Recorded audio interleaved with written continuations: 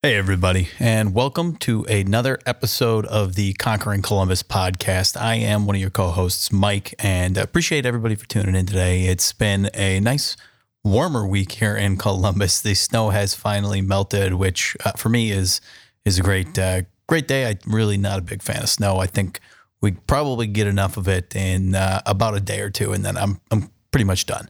But the Blue Jackets won recently, finally breaking their losing streak, so we're happy about that. I think that we're heading in the right direction. So our guest today on the show, Eric Jankowski, he's the CEO and co-founder of Matrix Meats, and they do some pretty cool stuff. I mean, they design nanofiber scaffolds, which you'll find out more about what that means later, but it's used for growing meat. And, that process is always pretty interesting to me. I'm a biology major, so I kind of wanted to learn a little more about what that was like. But Eric's also a serial entrepreneur. He's done a lot of things in his life. I think he's a great founder and a great person to learn from. So as usual, we hope you enjoy this episode, and we'll be right back. This is Conquering Columbus. Hey there, conquerors. Jenny Brittenbauer of Jenny's Splendid Ice Creams. I'm truly never comfortable. When I'm comfortable, I'm bored. I just have to keep going. Only when you're a little bit scared are you in a place where you're about to learn something. We're explorers, and explorers are making discoveries because they are going places where people haven't before. Urban Meyer. There's one guarantee in this world, and that's hard work will be rewarded. And hard work, you have to embrace discomfort. I love how you said that, live uncomfortably. Donato's Jane Abel. We have a umbrella idea of agape capitalism, which is about doing business and doing it with love and giving back to the community. And I believe in our products, but more importantly, I believe in our people. Pelotonia CEO, Doug Ullman. There's this genuine pride for things that were born and raised in Columbus, and that's awesome. At the same time, there's this beautiful Midwest humility. People don't necessarily care about who gets credit. Cameron Mitchell of Cameron Mitchell Restaurants. One of our goals is to be better today than we were yesterday and better tomorrow than we are today, and that goal stays the same 24/7, 365. This is Conquering Columbus. Hey, everybody. Welcome to another episode of the Conquering Columbus podcast. And I am, as always, your co-host, Mike. And we've got everybody in the booth again today. And it's been a theme for the past few weeks. It's exciting to have everybody here. But Tim, Josh, how you guys doing?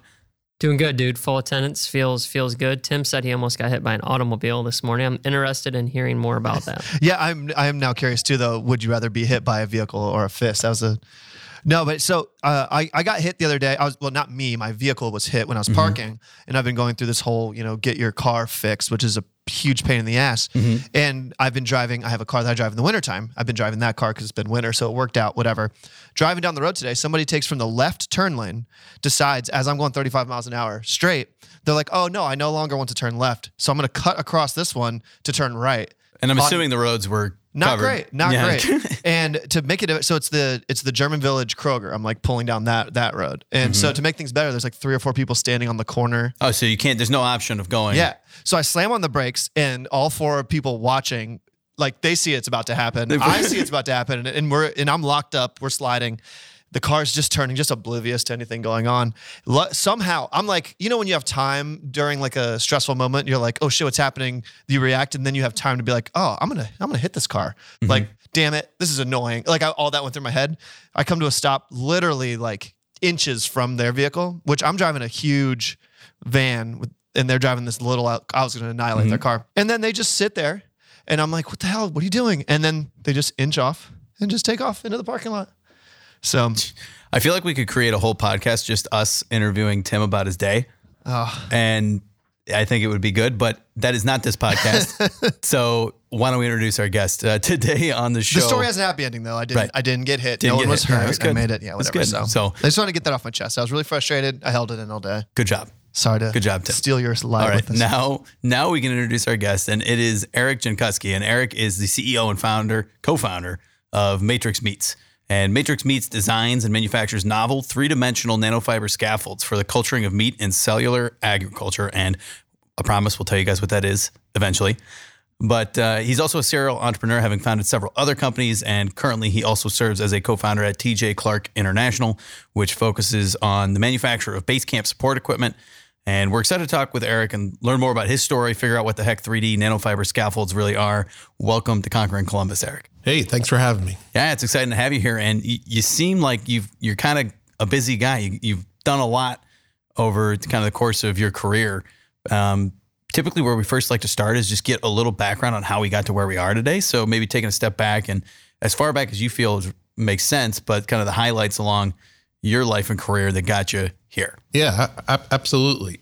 I spent the last 28 years up until just about a year ago when this matrix working, and I still work in the defense, homeland security space, and was blessed with being able to travel all over the world because of that.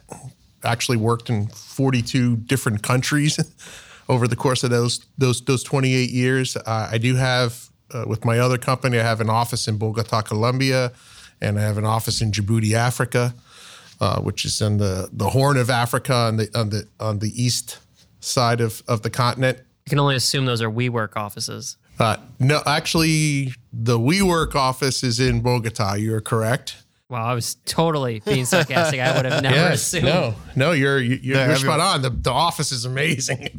Fantastic bar. Really? Yeah, super. I'm probably just ignorant to anything, like that. That's an international traveling, but I just assume when I hear that, I'm like, there's no way that people make that a common office space. I think more companies were, especially now where with the pandemic, we've realized that people will actually work remote and they'll actually get their work done, that you're going to see more of it. I was actually, one of the reasons why I was a couple minutes late is I was speaking to my country manager down there, and she was telling me that a number of her friends from university all have gotten U.S. jobs except in Bogota, and they're paying them, 40, 50 grand a year, but they would be paying that same job here in, say, Columbus, 110, 120 to do the same exact work, same degree, et cetera.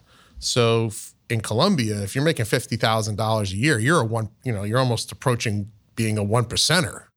So pretty crazy. But in Djibouti, we actually share an office. We have a relationship with the national airline, Air Djibouti. So we share office space. That's a red name. Air Djibouti. Air Djibouti. Djibouti. That's Djibouti, wherever it needs to go. that website had to have been taken. The URL had to have been snatched up years ago. Our sponsor is Waveform Music Group. Andy and Carlin have been working with us to take the production of Conquering Columbus to the next level, and Josh and I could not be happier with the results. Outside of podcast production, Andy and Carlin are experts in songwriting, music production, and sonic branding for companies of all sizes. And to learn more about them, head to their website, createwaveforms.com. That is createwaveforms.com, and tell them Conquering Columbus sent you. So where were you born and raised? I feel like you gave us your whole life story in like an elevator pitch, but I'm having trouble unpackaging it. So maybe if we start a little bit further back. Are you from Djibouti? Or are you from No, Columbus, I'm originally Ohio? from Queens, New York, actually. But Queens, huh? That was going to be my third guess. Queens. But I grew up in upstate New York in the Catskills. I wound up here in Columbus because I went to Ohio State, and my cousins lived in Worthington, and we were the same age group, so I'd come out and visit them in the summer. And, the one summer between my freshman and sophomore year in college, I was out visiting my cousin and hanging out with her boyfriend on campus, and I was like, I got to go to school here. Yeah. So I transferred. And what did you study in college? Business. So you finish up in business, and then where do you go directly from there? I moved back to New York and pretty much started my career. I worked the first 13 years for a company that was doing defense and had a portion of it doing food related. So that's how I got a little exposure into the food processing. Did work for Kraft and Anheuser-Busch and Beach Nut baby food, but my primary focus was defense related and this equipment for what we call expeditionary operations. So, and to the extent that you could talk about it, when you say they did work and you did work, what are the details on that? Were they making the equipment? Yes, manufacturing the equipment, doing the training, deployment of it, et cetera. And you were in charge of the business development side, or? At first, I was actually in production, and then doing production coordination and manufacturing management, and then I moved to more business development after that. So 13 years, and then where do you jump after there, and why do you make a move? I got recruited. Isn't that what always happens? And I just kept getting recruited by larger and different companies and moved around. So at one point, I was working for a publicly traded British defense company, and I was their director of sales for Latin America. And so that's where I got a lot of my, I picked up, 16, 17 countries on that, on that for that gig, doing everything Mexico South and the Caribbean. I also had the Caribbean. Sounds like not a bad gig. No, it wasn't. I mean, I got to take the family to Barbados and places like that when there was conferences. So that always pays off. And of course, depending on the company, you can rack up some serious frequent flyer miles and hotel points. So you could utilize those for a family. Some companies take them back, but my company didn't care. They let us keep them. So that was good. And then I just always been a person that, when I'm going to these different places, I was a believer from day one in the importance of networking, and networking is the key to success and maintaining relationships and building relationships with people. I was just having a talk with the guys at Matrix that I want us to be a company that not just provides scaffolds, but when one of our customers has a problem, they say, call the guys at Matrix. Those guys just always seem to have the answer.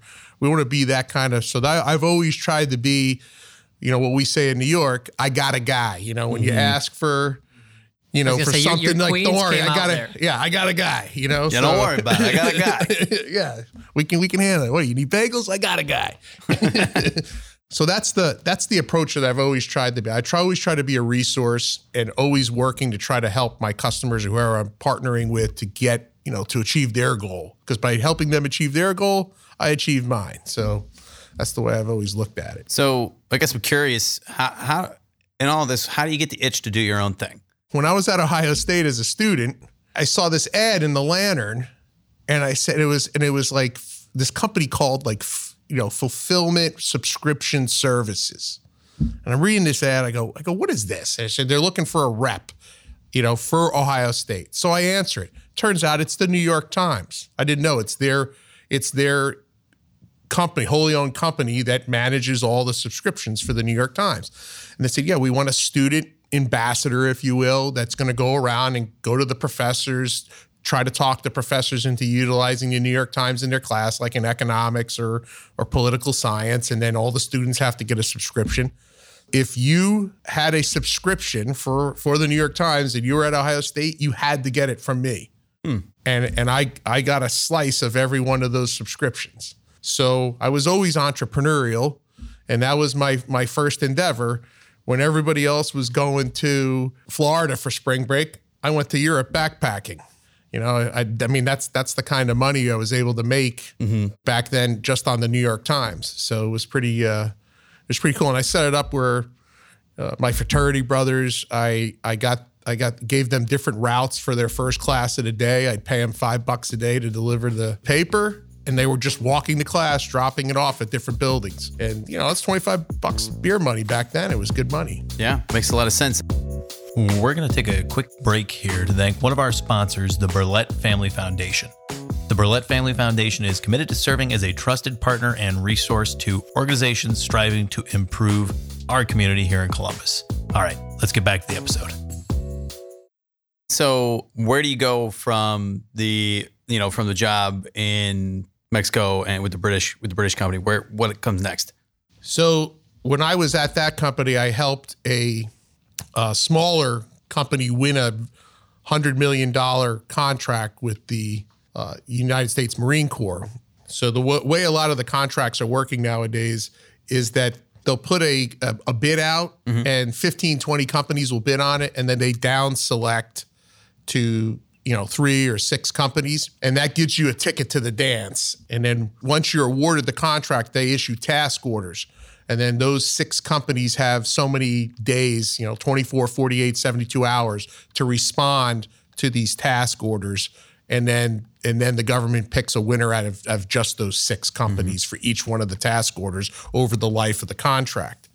So I helped this company that was in West Virginia win this contract. But what I didn't know is that they were owned by a micro PE firm up in Cleveland. And then the Cleveland guys found out that I lived in Columbus, but was, traveling all over the world from Columbus. And they asked me to come on board and to be the GM and director of business development for the company. So I was commuting from Columbus back and forth to Parkersburg, West Virginia. Then after doing that for a couple of years, I decided that I wasn't getting any younger. All these years I was making all these other people a lot of money and, building these relationships and nurturing the relationships. So I decided to push the chips to the center of the table and go all in and started TJ Clark. And then from there I actually have a little media company in Bogota called Mercado Militar. And that's a military market, but it's a business, it's a news website for the military and police for Latin America. Yeah. So I started that company, and then I actually ran into a buddy that was with Ecove Startup Nursery, and they were looking for somebody at the time that had some military background to help sit in on meetings to make decisions about whether or not to make an investment in a particular technology because it had a dual use between commercial and military.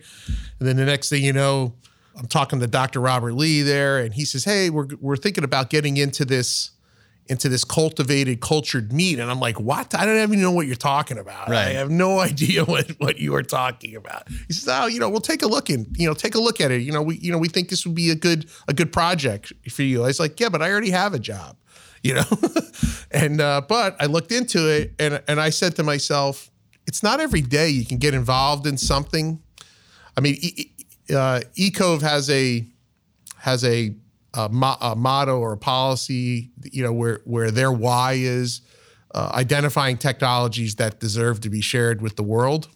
So I was like, wow, it's not every day that you get asked to launch something that literally has the opportunity to positively affect change with every single person on the planet. Between climate change and animal rights, et cetera. So I said, yeah, I want to get involved in this. I want to get. So from there, I got to go to Maastricht, Netherlands, which for the scientific conference on cultured meat. I mean, who even thought they had such a thing? But what was really cool about it is I get there and I start meeting people, and I'm like, wow, everybody's like really, really nice. Very collegial, very friendly, very welcoming. When you're in defense, it's all, macho, type A, punch, talking about getting punched in the face, punch in the face, backstabbing, all of these things. And it was like just really nice to be around people who were polite and and were really all collectively working toward a common goal for the greater good. So I said, yeah, I really want to get involved in this. That makes a lot of sense. And so cultured meat, that's literally we're growing meat, right? Like it's growing it from cell fibers or like you would take like a culture from biopsy. A biopsy, there you go. That's the word I was looking for. A biopsy from, say, a cow, and then you would grow the meat rather than having to kill the cow and get the meat that way. Correct. Okay. You just, is this over? Can I? That's it. We're done. I knew it. You just explained everything. So why do you need a 3D nanofiber scaffold for that? Why can't I just literally put it in a jar and say grow? That's a great question. I get it all the time. So what we do is, the reason why it's 3-dimensional is if you've ever been in Las Vegas or several other cities that have that human body exhibit, you ever see that? And when you pull off all of the cells, if you've noticed in that exhibit, there's this almost like cheesecloth-like material. Well, that's the fibrous extracellular matrix that exists in every living organism. What we do is we replicate that extracellular matrix. Matrix meats we're actually material engineers, not biologists or scientists. We're scientists, but we're not biologists doing the actual cultivating of the meat. Right. So we provide this scaffold to the different cultivated meat companies who then seed it with the cells that they took from the biopsy. And those cells utilize that scaffold think of a lattice on your chimney on your house, and then you grow vines and the vines grow up the lattice. That's exactly what's happening with our scaffolds. The cells start to grow, proliferate, adhese, and they grow along the alignment of the scaffold. Right. So then in the end, instead of getting like a blob, I get like a nice You get a structure. steak. Yeah, you get a Right. structure. You get a structured muscle. Okay. So that's the Do whole you get premise. pushback from the vegan PETA? Is this a better alternative, or is this something they still say? No, the vegan folks, many vegans, and we'll probably get all kinds of comments on Here your we go. website. Yeah. We mentioned vegans, and now just I mean, you got to our ask. You podcast, gotta ask what you're talking about. they're going to hear it, and they're just going to come in storms. No, we love vegans. Vegans are, quite frankly, one of the reasons why we're doing what we're doing. And a number of the vegans that I have spoken to are vegans because of the principle of not wanting to injure animals to obtain their protein. So once there is an ethically and sustainable source for that protein, and an animal is not being injured in the development of that protein, then I know a number of vegans that said that they would start eating meat.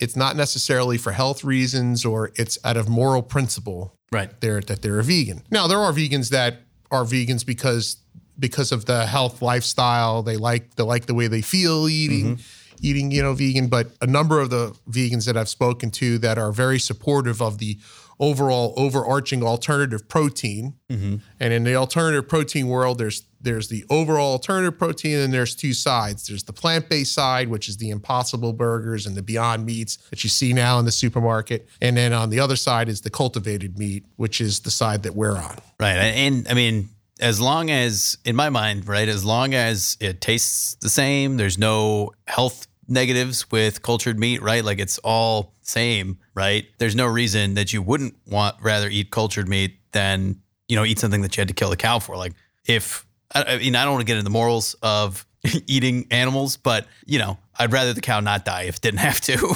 Right. And that's one of the main motivators of this industry is to eliminate that and to eliminate the need. Because right now, quite frankly, the main reason why there's deforestation in the Amazon is for cattle grazing. It's not for any other reason. It's just to graze cattle. And I've said this in other conversations that I've had that sooner or later, like the Cattlemen's Association is going to come for me. But if you look at the process of raising a cow, a calf to a cow, the whole process is so incredibly inefficient. And it's I mean, if you look at it strictly from economic standpoint, it's like, I don't understand how these companies are still in business. How this all still makes sense.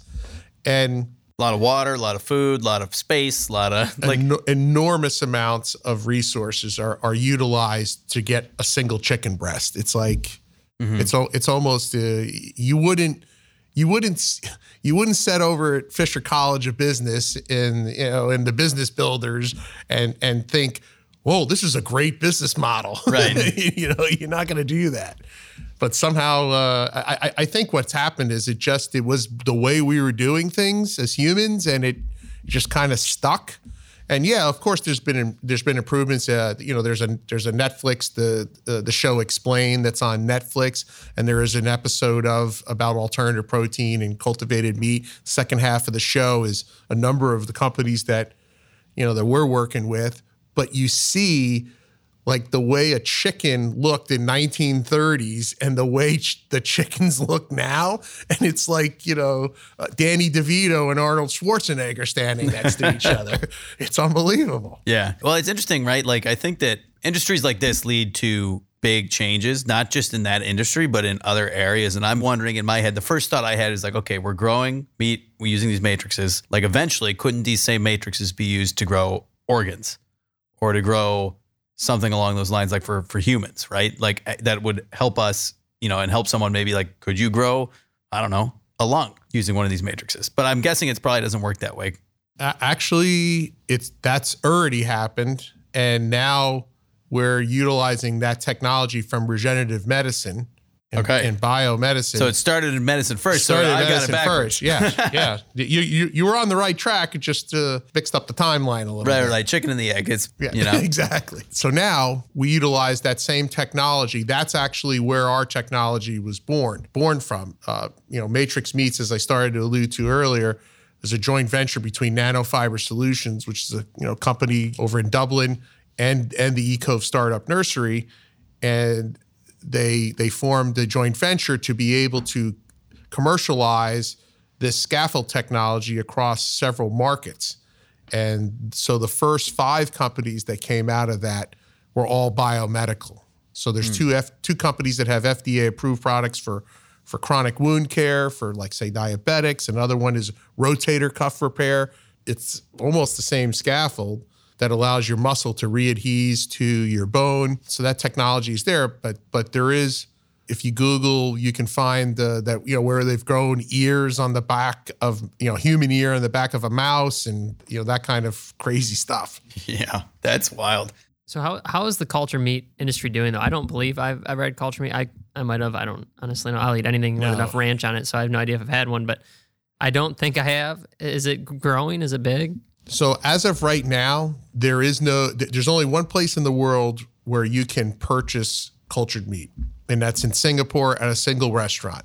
So a company called Just has a division called Good, and they just got permission from the Singaporean government to be able to sell cultured chicken nuggets in a single restaurant. But if you're in Kroger, you'll see in the egg section, there's a bottle that says Just, it's yellow, and that's plant-based eggs. It's eggs not from a chicken. So if you're looking to make scrambled eggs in a jiffy, it's liquid eggs. But if you cook it up, it looks exactly, tastes like eggs, looks like eggs. It's pretty amazing. So that's the only place right now in the world that you can actually go to a restaurant and order off the menu cultivated meat. Can't buy it in the supermarket yet anywhere. The U.S. government, USDA and FDA have not passed the regulations to govern it, but there's an enormous amount of capital that's flowing into cultivated meat. There's about 81 companies on the planet that are doing cultivated meat, and we're working right now with 18 of them. And we're doing everything from beef to chicken to pork, insects, crustaceans, fish, and milk. And have you tried all of these? I've not because of the pandemic. Can't go anywhere. Right. Are you willing though? Oh, absolutely. I mean, I eat our scaffolds. Like one of our scaffold is made from zein, which is corn protein. So it's just like eating, like a corn chip. Right. Hey, everybody. We're going to take a quick break here to talk about one of our sponsors, One Columbus. It really couldn't be cooler to have a sponsor and a partner like One Columbus. They are directly in alignment with everything we stand for and everything we're looking to promote here at Conquering Columbus. I mean, they just want to bring the most competitive companies to the area and make everything about the city and the region just one of the greatest places to live in the United States and in the world for that matter.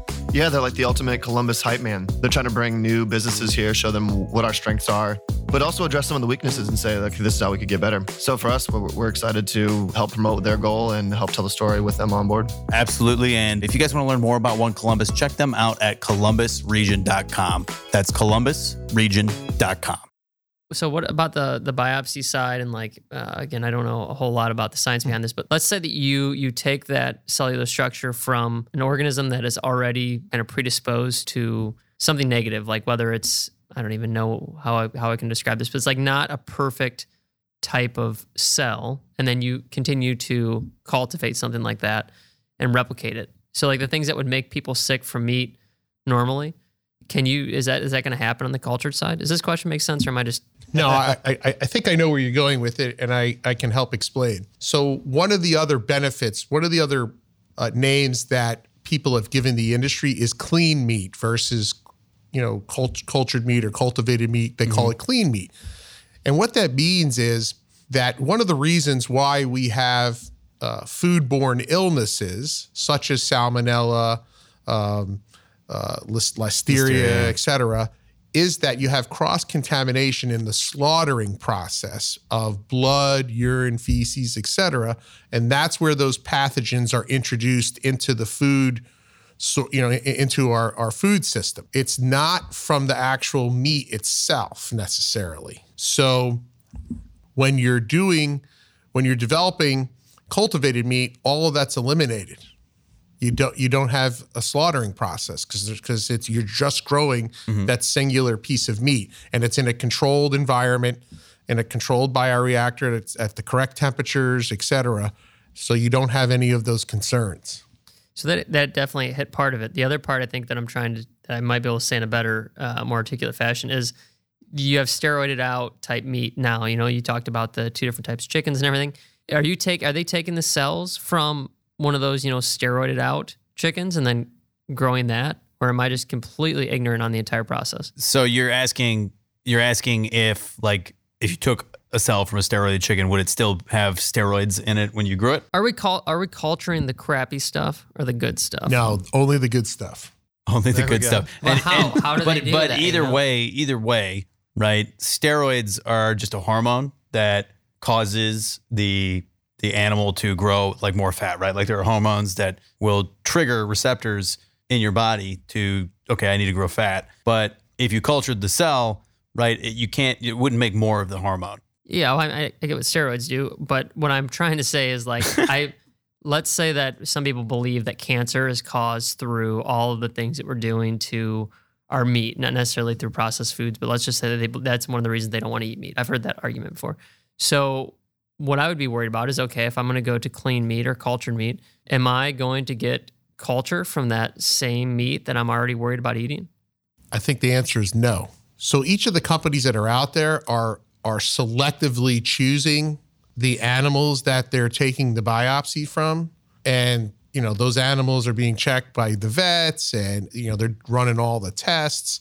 But it opens up some interesting possibilities, such as, say you go to Ruth's Chris or Hyde Park and you have you have that one amazing steak, right? Well, that steak comes from only one animal. But if you took a biopsy of that animal and you can continue to replicate that same steak over and over, and this isn't cloning, and it's not genetically modifying either. It's actually the same cells just being grown over and over and over, which, because you're only growing a piece of it versus the whole animal, it's not cloning.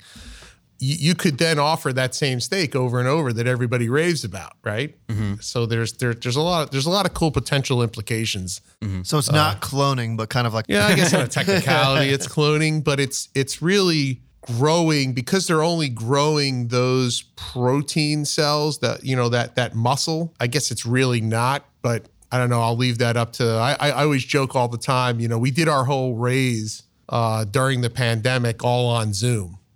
And I always joke, I'm not a scientist. I only play one on Zoom calls, so. Right. Now, you brought up the raise. I mean, you guys just finished up a seed fund round, right? Seed and stage. So I guess you said you're already with 18 of 81 companies, right? Mm-hmm. So it seems 18 like or 81. You said both numbers 18 backwards. Of 81. Correct. Okay, gotcha. Now it's clear. What does that mean? I thought you were just saying numbers in whatever order you wanted. I said 18 as fast as you wanted to. 18 of 81 18 companies. of 81, that makes sense. So limited growth availability there. What are you guys hoping to do with the seed funding? What's that going to go towards? We're building out our scientific and business operations and then manufacturing teams.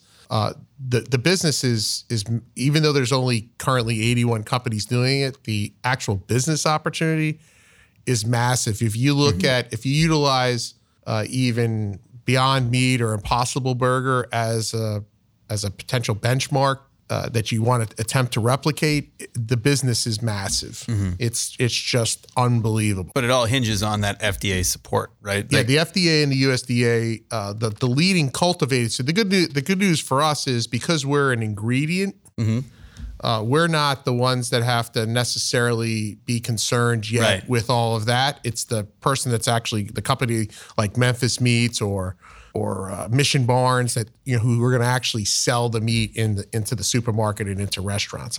I see it going into restaurants, high-end restaurants first, and then it will hit the gourmet marketplaces, and then it will hit the mainstream supermarkets. But even if you look at you walk in Kroger or Giant Eagle or Meijer, you see how large their plant-based product section has grown in just the last several years, and they have all these competing products, with Beyond and with Morningstar and et cetera. Mm-hmm. I was telling some folks the other day that Ohio is becoming. You have us, you have Good Catch, which is over in Heath. They're doing a plant-based fish, soy-based fish. And then you have Morning Stars in Zanesville. So it's like Ohio's becoming a hotbed of alternative protein. We love our food, that's for sure.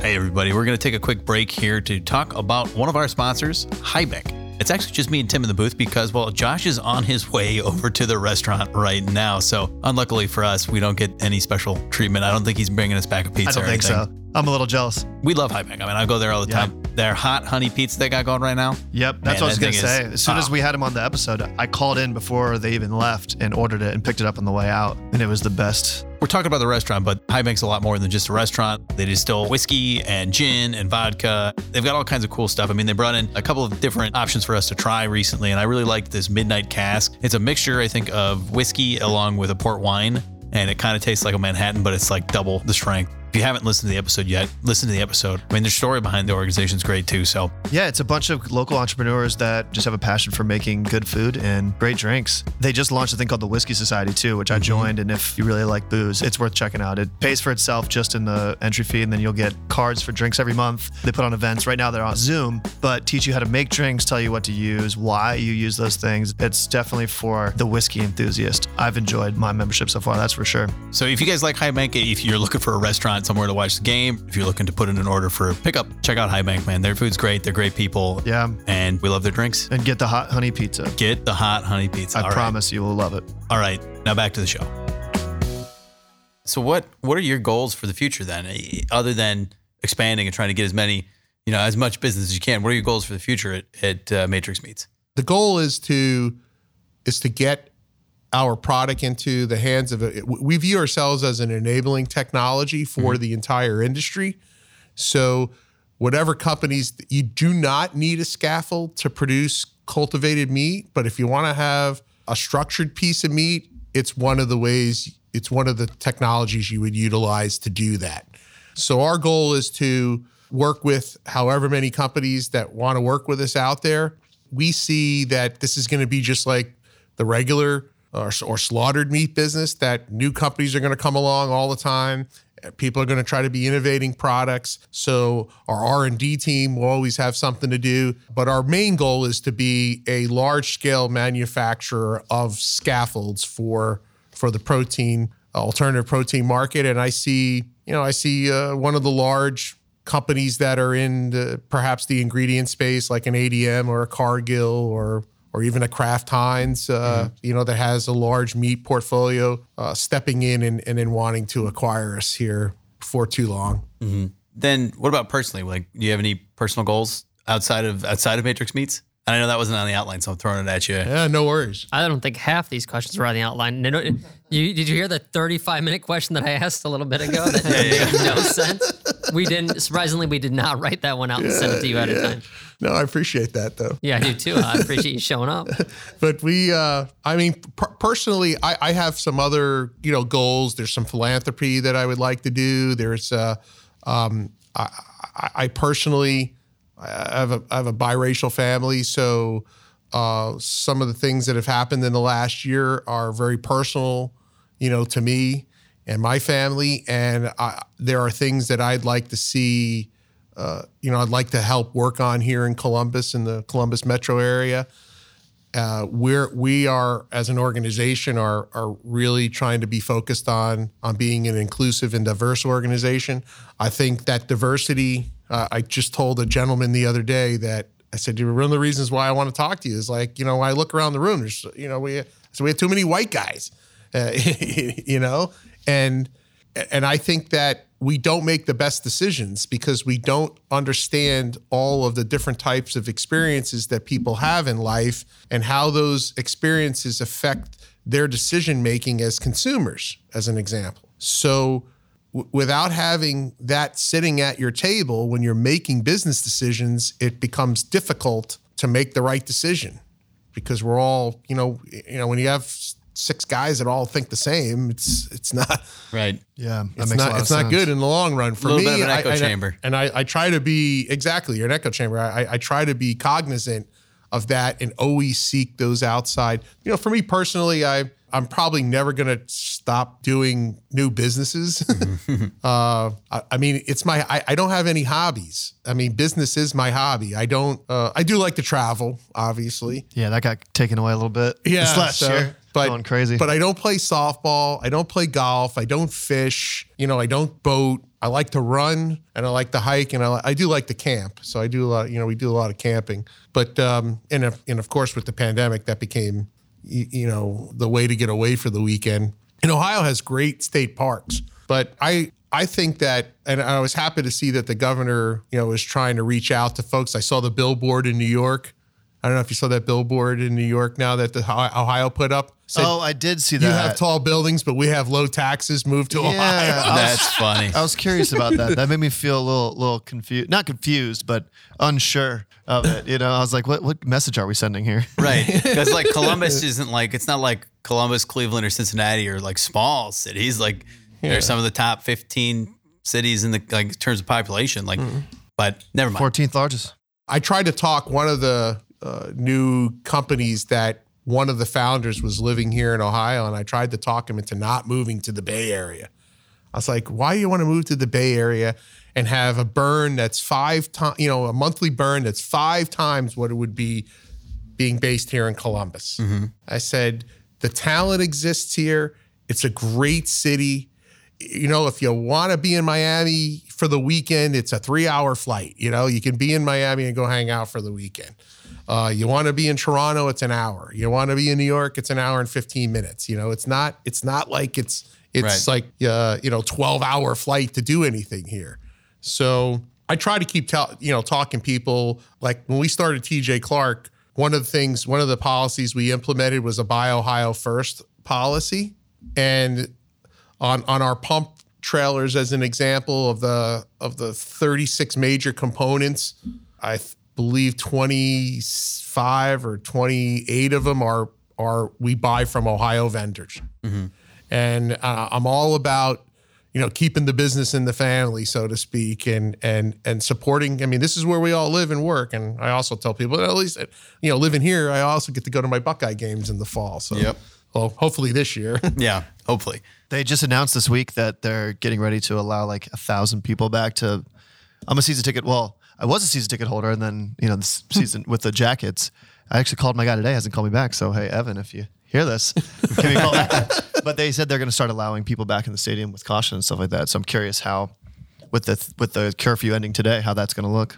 Well, if there's potential for humans to screw it up, we will. At least for a little bit. But we'll get it back. We're good at that. We're real good at that. Yeah, I think tonight might set a record for DUIs. Because today the curfew ends, you think people are going to just be out? Oh my God, yeah. We'll see. I think it's going to be like when you let the kids out of timeout or whatever. The thing, actually, so seriously, on a serious note, I cannot wait until I can just walk into a bar and order a drink and not have to like plan ahead and find a reservation and figure out but I think we're a long ways away from that. Yeah, they're going to be open late. So tonight, though, everything's open till near 2:30 or whatever. I will be at home watching the Jackets on TV, not getting hit by cars. Look at that, full circle, little callback. There you go. We made it all the way back. This is like where we like to wrap things up, as Mike would say, with our final question. Yeah. Would you rather be hit with a car or with a fist? This is not the normal final question. I've been hit with both, so. Right. Which would you Which is prefer? a tough life, honestly. That tells you a lot. We could have just wrapped the episode up with that. He's been through a lot. But no. So our real last question of the show. No, I do want to answer this. Because we didn't get the beginning. We want the fist or the car. Okay, you would rather get hit by a car because 90% of the time it's unintentional. If you get hit by a fist, 105% of the time that is intentional. Hold on, time out. And if you get hit by an accidental fist, you have a lot deeper problem. That's still like a really, really bad decision, I think, because even if it is accidental, the car is going to hurt a lot more. Well, it's more about hurting me emotionally than physically. Okay, well. And there's a better chance you're probably getting a payout if you get hit by a car and survive. We do not recommend getting hit by cars especially or fists. Especially if it's in front of the Phillies here on the Conquering Columbus podcast. But I'd prefer neither. Right, yeah. Just avoid both. Yeah. And what about if you get punched into a car? Like punch in the street. Well, I'm cutting it here. We're stopping with the car and Can the you fist. believe that humans have created cultured meat? That is amazing. I don't know what's happening in this room. We've gone way off topic, full circle, but good place for our last question of the show, Eric. It's centered around the theme here on Conquering Columbus, and that is live uncomfortably. So without telling you too much about why we chose that particular phrase, what do you think of when you hear it, and how does it apply to your life and career?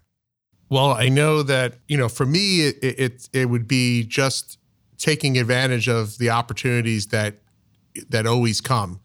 A long time ago, a buddy of mine in college, turned to me. He was my roommate, and he's like, it was one of those nights where we're drinking, getting ready to go out, go down High Street, and he'd be like, Eric, we're only on this train ride once. We can't miss our stops, and that always stuck with me, that when people have given me opportunities to do things, even though it may be uncomfortable or you don't even know anything about it, just like Matrix Meats, I've always kept my mind open. And I think too many people build this dream in their head of how their life is supposed to be. And then when it doesn't happen that way exactly, they get upset about it instead of enjoying the journey.